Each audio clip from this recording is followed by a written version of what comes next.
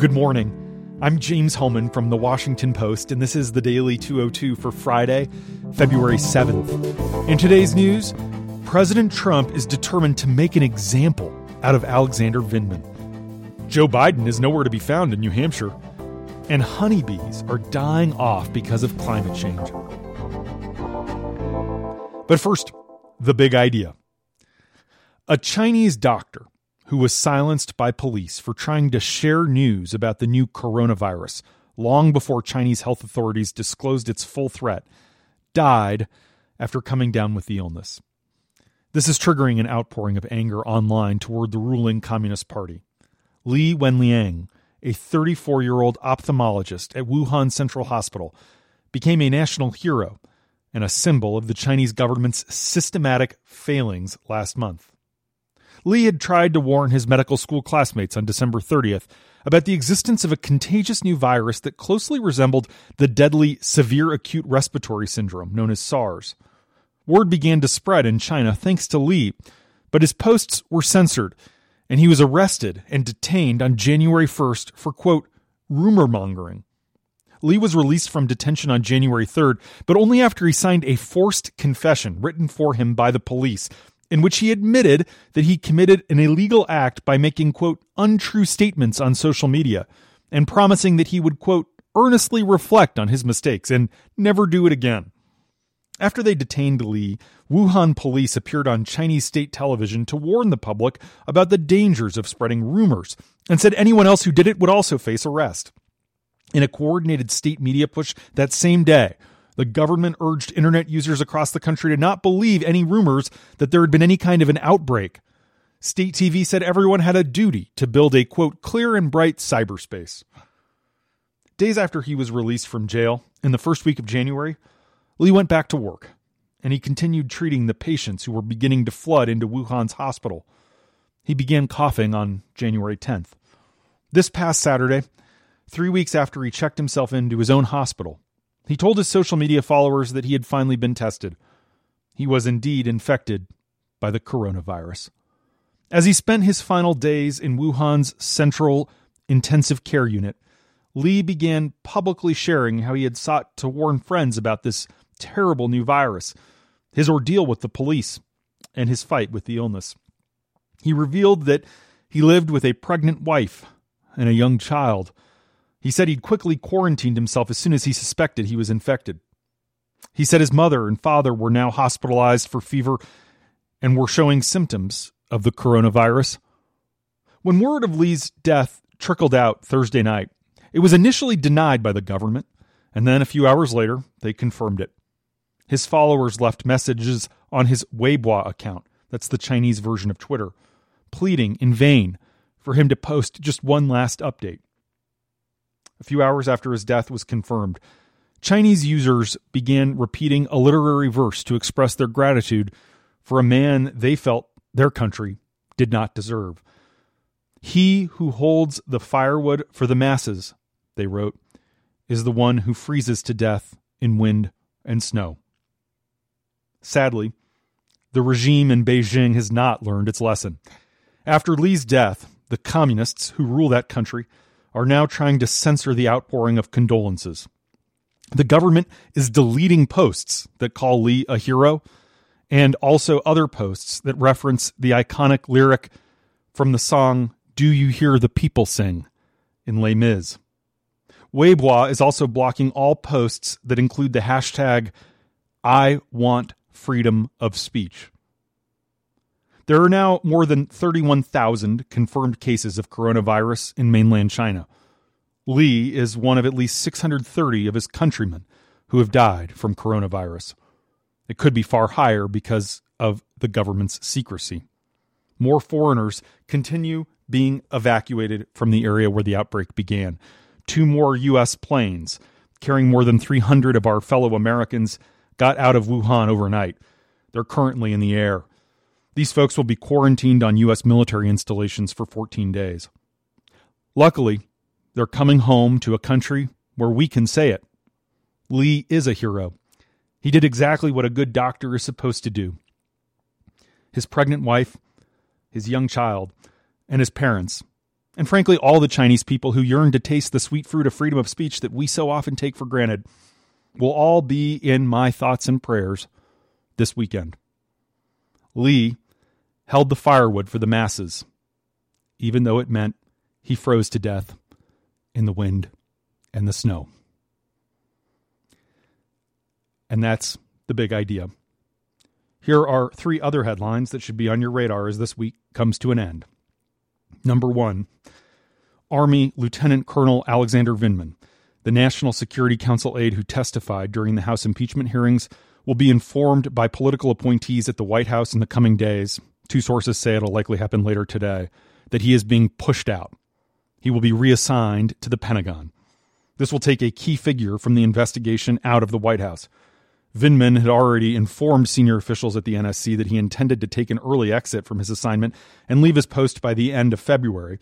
He's packed up his belongings, anticipating something like this might happen after the Senate voted to acquit the president. But Trump is eager to make a very public example out of the Purple Heart recipient. Trump has complained frequently about Vindman. Yesterday, he publicly criticized him and his brother, 2 immigrants who both work on the NSC. In private, Trump's gone further. The president has mocked Lieutenant Colonel Vindman's accent and the way he wore his uniform during his congressional testimony. Trump has also discussed with senior aides removing other national security officials who testified or cooperated in any way with House Democrats. Trump has called them disloyal traitors. He's asking his loyalists whether he should further cull or otherwise purge his National Security Council staff after impeachment. Trump remains incensed that so many people in his administration testified last year about his alleged scheme to coerce the Ukrainian government to announce an investigation into Joe Biden, his political opponent, by freezing vital military aid that Kiev needed to fend off the ongoing Russian invasion. Advisors to this president say Trump is already thinking about a scorched earth 9-month campaign and how Democrats might attack him next. He's trying to land some punches of his own. Additionally, Trump allies say the president sees it as valuable to frame the previous investigations, including the Mueller probe, as witch hunts because he expects more probes and more damaging information to emerge about his personal conduct and finances. The president has told aides that Democrats will continue to investigate his taxes, his cabinet officials, and his private secret interactions with foreign leaders. Trump has also asked Republican lawmakers what options he has to exact revenge on Adam Schiff for his leading role in the impeachment process. In case you missed it yesterday, Trump celebrated his acquittal with an angry, raw, and vindictive 62-minute rant. He spoke without a teleprompter. He cursed in the East Room. He called the House Speaker a horrible person. He lorded his power over a full room of deferential Republicans. He mocked Mitt Romney as an embittered loser. Trump's comments reflected the id of a president who has seethed for months with rage. Trump offered no words of regret, insisting as he has repeatedly that he did nothing wrong, that his conduct was perfect.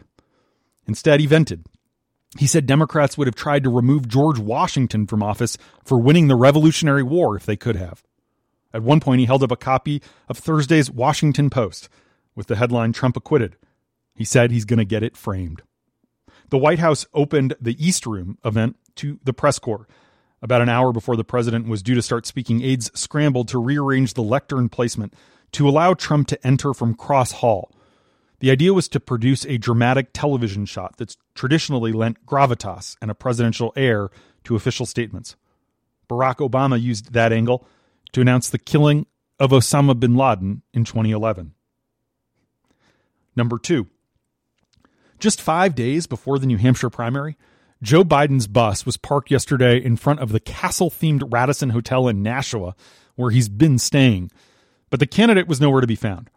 Biden spent yesterday huddling with his top advisors at his home in Wilmington, Delaware, seeking a reset and perhaps a last-ditch effort to save his candidacy, beginning with tonight's debate on ABC. He held no public events. In one troublesome sign for the financially strapped campaign, he canceled $150,000 in television ads scheduled for South Carolina, which votes February 29th, and he moved the money to Nevada, where the February 22nd contest follows New Hampshire's. This is an acknowledgement that the Biden campaign cannot sustain a continued run of bad news. Some of Biden's supporters were growing agitated with the campaign, struggling to point to any one piece of it that's been successful. His organizing operation is struggling, his fundraising numbers have never been impressive, and his message is muddled. Yesterday, Andrew Yang also fired dozens of staffers after his abysmal fifth-place finish in Iowa. Among those fired were the national political and policy directors, as well as the deputy national political director, all senior-level positions. Meanwhile, overnight tracking polls in New Hampshire show that Pete Buttigieg continues to surge into second place, behind Bernie Sanders. Sanders declared yesterday afternoon in New Hampshire that he won Iowa. With 100% of precincts now reporting overnight, Buttigieg holds a narrow lead of 26.2% in state delegate equivalents, the traditional metric by which an Iowa winner has been declared. Sanders has 26.1%, but still holds a slight lead in the popular vote. Number 3, bumblebee populations in North America and Europe have been plummeting as a result of extreme temperatures. This is from a new study in the journal Science. The number of areas populated by bumblebees has fallen 46% in North America and 17% in Europe. And this new research finds that regions with sharp bee declines also experienced the strongest variations in climate, especially higher temperatures and worse heat waves. Unlike many other insects, bumblebees are especially sensitive to temperatures. Their large hair-covered bodies give them an ability to internally heat up by flapping their wings at different speeds, but that also makes them more vulnerable in hot weather. This new study is another major piece of bad news for bee populations.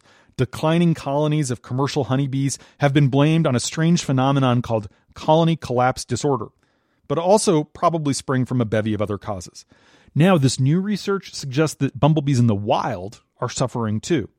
The loss of bumblebee populations is alarming because they play a central role in pollinating many plants, including key cash crops such as tomatoes and cranberries. This study from the University of Ottawa and University College London compared the observed locations for 66 species of bumblebees between 1901 and 1974 with places where they could be found between the year 2000 and 2014. They found that nearly half of all the regions in North America where bumblebees had been recorded in that earlier period no longer register any bees in the later period. It's unclear whether the bees might recover. The Franklin bumblebee is a specific species once found in the region where California and Oregon meet.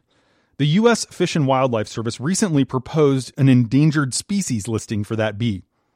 But it may not actually happen because it's unclear whether there are any Franklin bees left to protect. And that's the Daily 202 for Friday, February 7th.